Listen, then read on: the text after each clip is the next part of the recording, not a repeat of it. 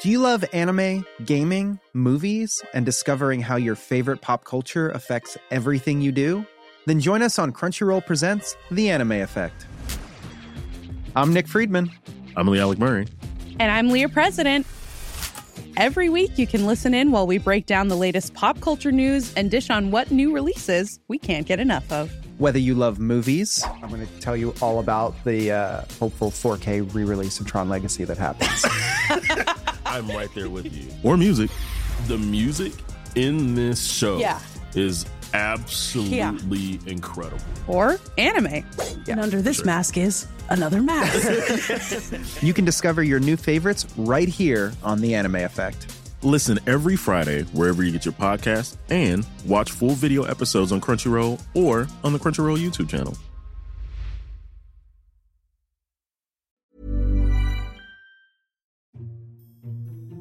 What do you do when you want a fire? To like cook your food or light your scented candles, or because it's 7th month is Hungry Ghost Month, to burn your hell notes or your joysticks. You'll get a lighter, right? Or matches. Or if you're in prison, you can make a prison lighter with chewing gum wrappers and batteries. Can you imagine not having access to this? Not having access to a fire? Hi, I'm Teddy and welcome to A Briefcase. Today we're looking at the North Sentinel Islanders, one of the last uncontacted people in the world today. North Sentinel Island is an extremely small island in the Bay of Bengal in India. And officially it's under the Indian government, but technically I guess the people living there kind of govern themselves. Now when I say it's an extremely small island, I mean extremely small. It's about 59 square kilometers, and to put that into perspective, Singapore is 728 square kilometers, so it's about 12 times smaller than Singapore. Now, most of the island is covered by a forest, so you can't just see the village or tribe or whatever, and there is a beach, a seashore about 45 meters wide. Now, the island is surrounded by corals with turtles, sharks, fish, shellfish, and this island is part of a cluster of islands known as the Andaman Islands. It's also home to the Sentinelese. And now because the Sentinelese, they are an uncontacted people, there isn't a lot of information, right? It isn't like someone is going around taking a census, who does what, how many people are in your home. And even the range is very big. So some of the estimates at one point they were as low as like there's 15 people living on this island, that's it. And some estimates, especially since the island is covered, is as high as 500. Now, in general, the Sentinelese, they are a pretty short people.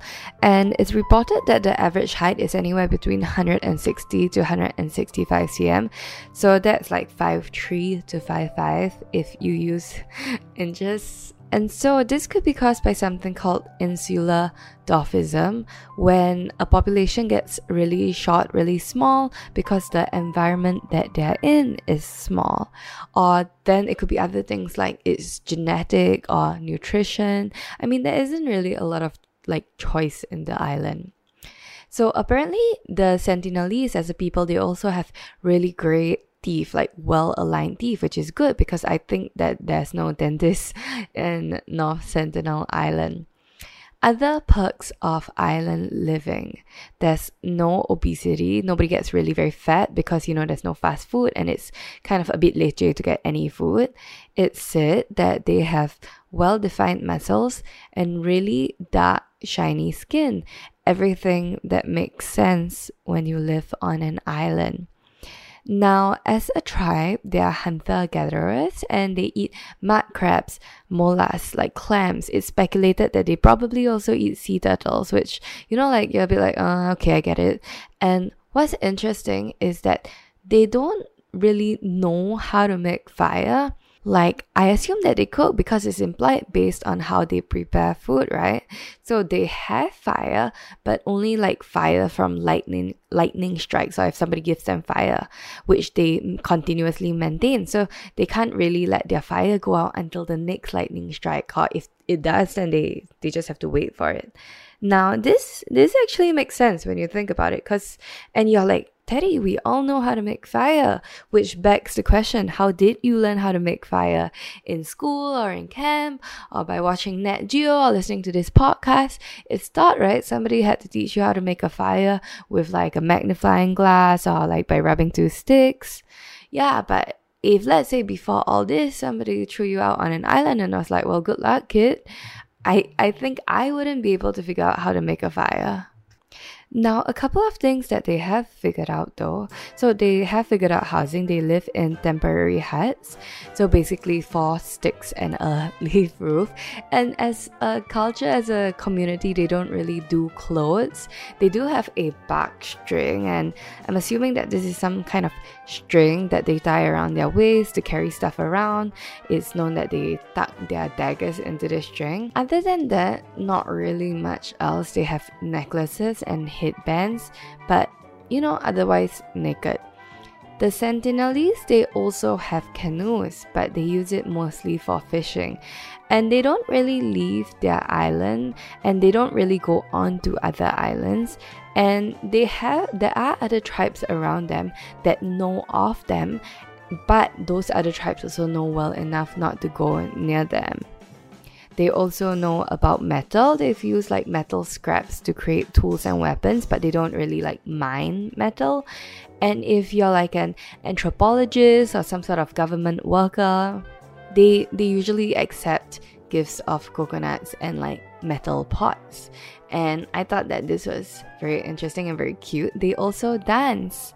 Okay, now these people, these Sentinelese, they are part of the 6 native peoples of the Andaman and Nicobar Islands. So there's the Jarawas, the Onjes, the Shompan, the Nicobarese, and the Great Andamanese. Alright, and the other tribes, they're pretty okay with contact with the modern world, but like not the Sentinelese. So generally, anyone who goes near or even has the audacity to land on the island, generally it's not a good idea. You'll probably get attacked and, killed. Now, the island itself, right, it's within a tribal reserve and it's a prohibited travel zone. So you aren't allowed within 5 km of the island. And there's like a coast guard, armed guards protecting this area. And other than very specific researchers or like government workers, and again, you still have to spend years applying to be part of this. You probably have to have like a PhD in anthropology to do this. Nobody else is really allowed in that area. And the thing is, there's probably a really good reason for this, why random people aren't allowed onto the island. Because the thing is that the Sentinelese, they've never had any contact with the outside world, right? And so they haven't built up any sort of immunity out of their little island. They've never been exposed to the common cold. They've never been exposed to chickenpox, smallpox. So the first recorded mention of the Sentinelese is in 1771, so like 300-ish, 400 years ago, by the East India Company. And the first official visit there was in 1867 by a colonial officer. And then in 1880, there was an attempt to establish contact by another colonial officer, Maurice Vidal Portman. And at the time, they went to the island to look for the Sentinelese because they were like, okay, we know there's people living there, right? But they couldn't find anyone. It was like a whole expedition. They had armed Europeans, they had convict orderlies, they had the locals working as trackers from other islands. And so they managed to catch 6 people.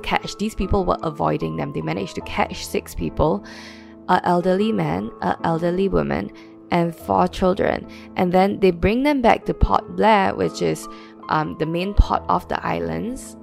And like we mentioned, they have no immunity. So the elderly man and the elderly woman fall sick and they die, and the children fall sick, and instead of taking care of the sick children, they send them back with gifts, right? They send the sick children back to the community with no immunity.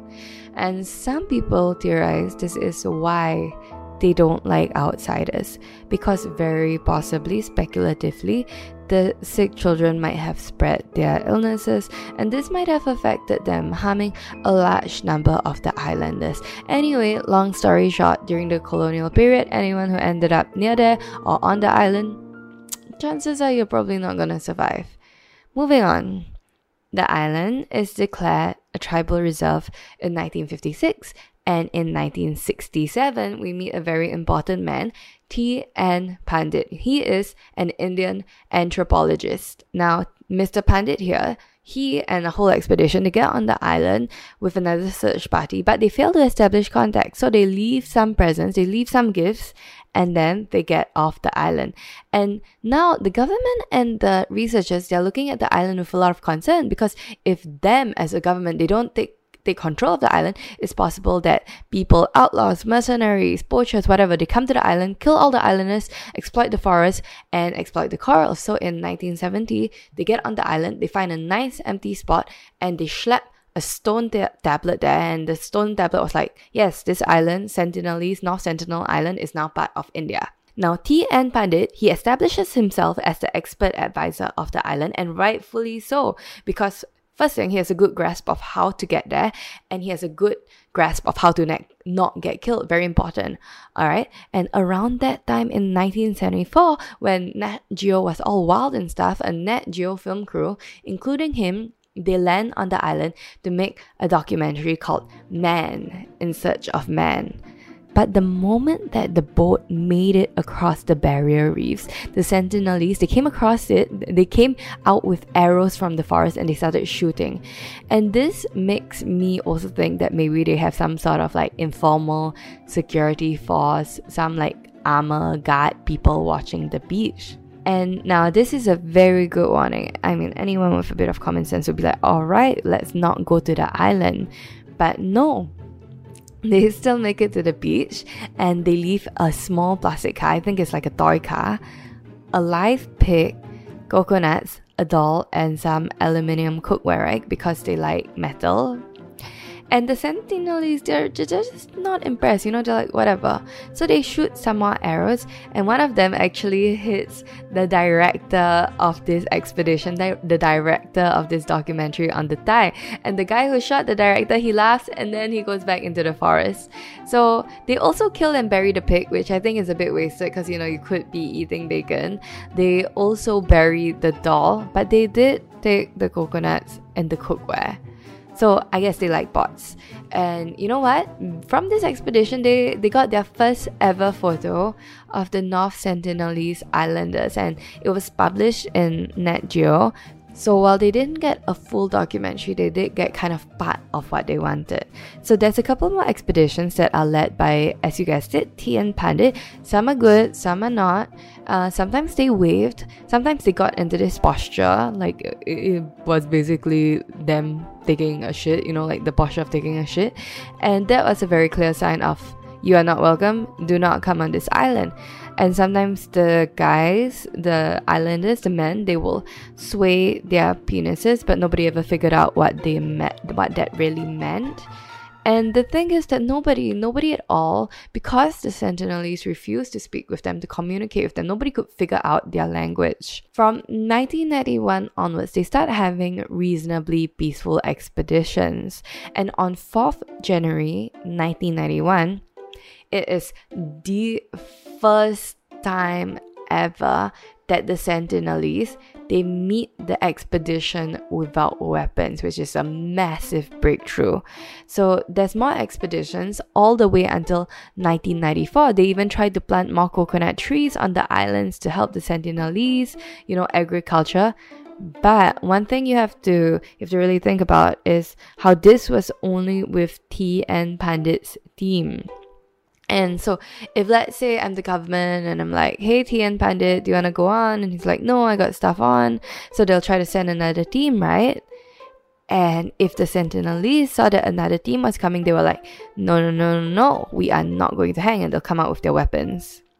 So this is why, this is one of the reasons why a lot of people theorize that the expedition stopped, because without this specific team, the contact really wasn't going anywhere, which is incredibly inefficient, right? And another thing is that the government was worried, the Indian government was worried, if people think that the islanders weren't dangerous, what if a bunch of untrained researchers, anthropologists, a very excited undergrad comes to the island thinking that, oh, you know what, this is safe, and spreads their diseases to the Sentinelese, right? Because up to this point, if you were going to be part of TN Pandit or any other government expedition, you would be screened and you'd be quarantined for like a month or something before you went. Even without the expedition, life goes on, and in April 2003, there was one expedition where they gave them a canoe.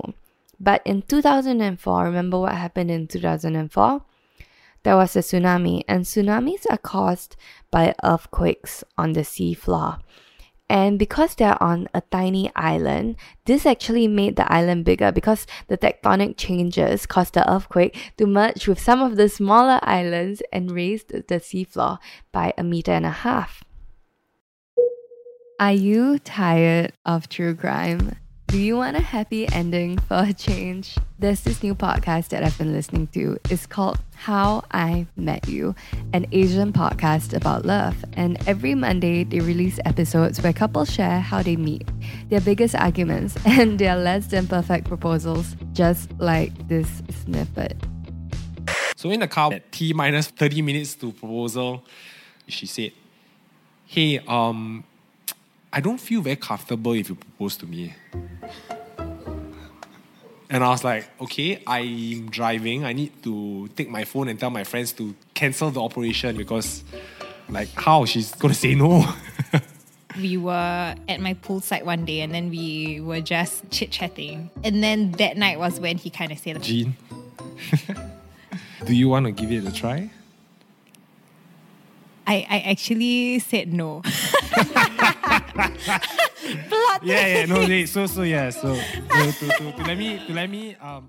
If you want to check them out, link to their podcast is in the description. Well, so now the government's like, oh no, I wonder if they're okay. So the Indian government, they send a couple of helicopters to check on them. And the helicopters find 32 Sentinelese, but like these are just the ones they can see, you know, because the island is covered in forest. They don't find any bodies, and you know, as expected, they are attacked, which is kind of like if you're a helicopter pilot, you're like, all right, glad you're alive. Stop throwing spears at me. Also, what is interesting is that after the 2004 tsunami, the expeditions were supposedly pretty chill. Like sometimes they wouldn't come with weapons even, which is great. And now at this point of time, everybody knows not to fuck with North Sentinel Islanders, you know? And if you want to go there, you better have a damn good reason. Like you're a PhD grad, you're a professor, or you're part of the government who's been sent there by the government. You have to get your permits, you have to get all your ducks in a row. And if you have the audacity and the bad judgment to go there illegally, there's so many barriers. You need to go through the Indian government's armed boats, and you know you're probably going to get attacked. And even knowing all these things, there were a couple of people who went illegally and they died.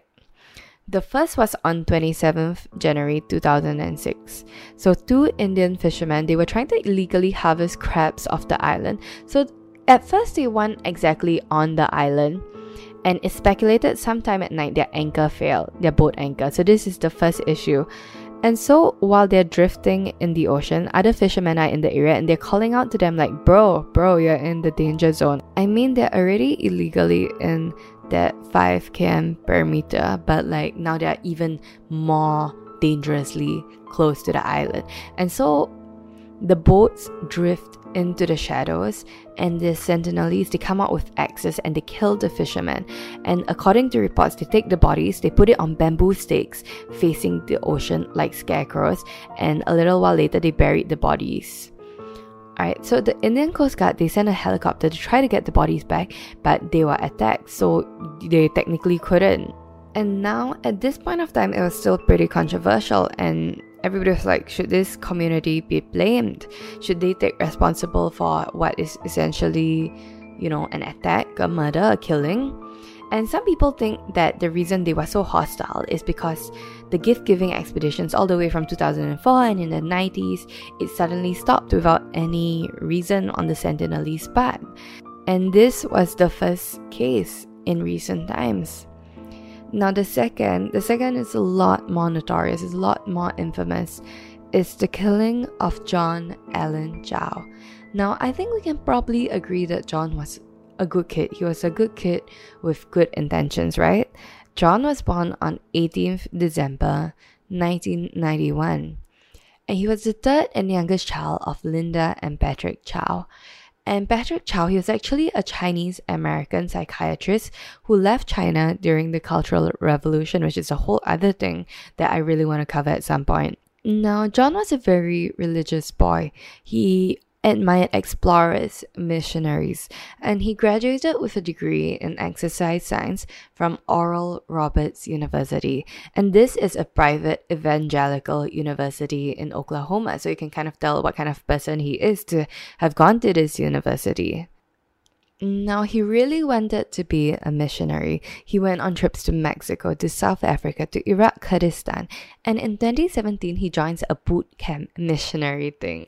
And this was by a Kansas City organization called All Nations. And I don't want to be too judgy, but I'm already a bit like, you have a boot camp to convert people. Alright. And 2017 was also the year that he was, yes, I'm going to convert these people. And to him, he considered North Sentinel Island Satan's last stronghold on Earth, which is a bit like, I can think of a couple of other places which are a little bit more, Satan-y. And in this camp, they even had training grounds. And you're a bit like, oh, Teddy, you're being so judgy. No, listen to this. This training grounds, they had a fake village, fake aggressive people holding spears, and he had to navigate through it. And I don't know how they justified it, but it just doesn't look good, But here's the thing, this whole training is fake, it's fake. There's no real danger. And I hate to say this, but I think that going through this boot camp, this quote-unquote boot camp, might have given him a false sense of confidence. So right, in October 2018, John travels to Port Blair and he puts together this kit, picture cards, gifts, medical equipment. And you're like, how did he even get there, right? But the thing is that the other Andaman and Nicobar Islands, they wanted to restrict it. The same year, a couple of months earlier, the Indian government, they actually lifted the restricted area permit to try to get some tourism going, because I guess untouched islands will probably be very pretty. But North Sentinel Island specifically, it was still restricted. And the thing is that John doesn't even try to get a permit. No. And I don't know if it's because he didn't know he had to get a permit, or he suspected that his application wouldn't be approved, because if I was the government, I would be like, you want to go there to do what? And I feel like he had good intentions, because he got himself vaccinated, he quarantined himself, he took medical and linguistic training, and about a month later, after he first arrives in the Andaman Islands, he goes on his first expedition on 15th November 2018. So he bribes two fishermen about $335 American to get him on the island. Remember, 5 km around the island is already legal, okay?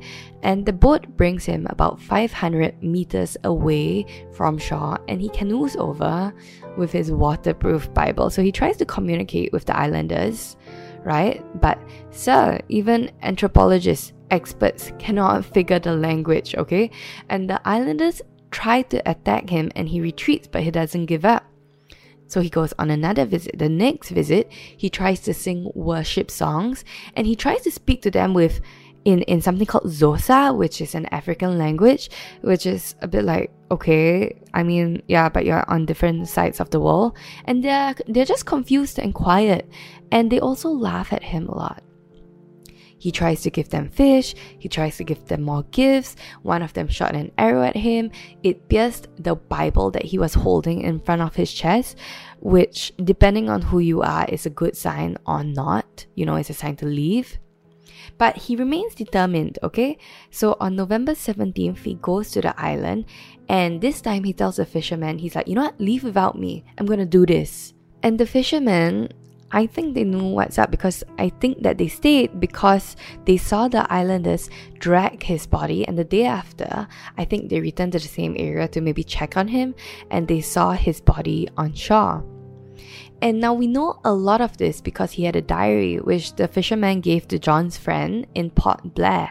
And his friend, of course, he had a friend in Port Blair, informs his family and the American consulate. And again, they try to get the body back, but the Sentinelese, they are hostile. And this was a controversial time because some people thought that John, he could have introduced illnesses, he could have introduced disease, pathogens to the people.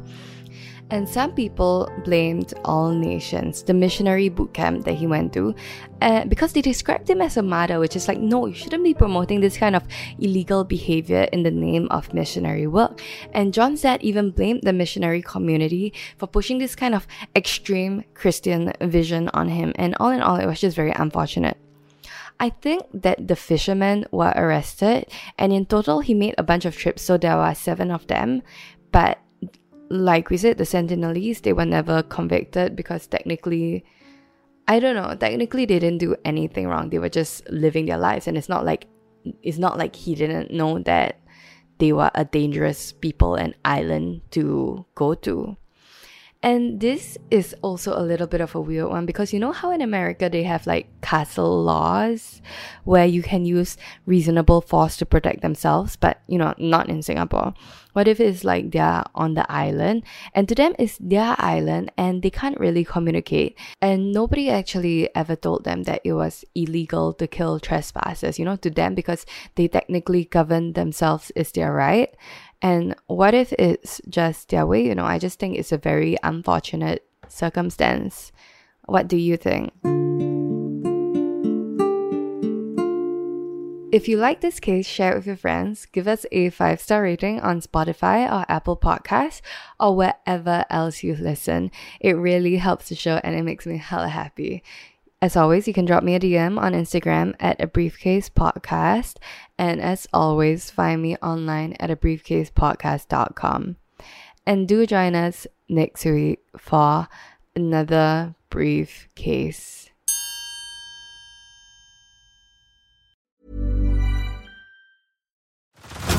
Head over to Hulu this March, where our new shows and movies will keep you streaming all month long.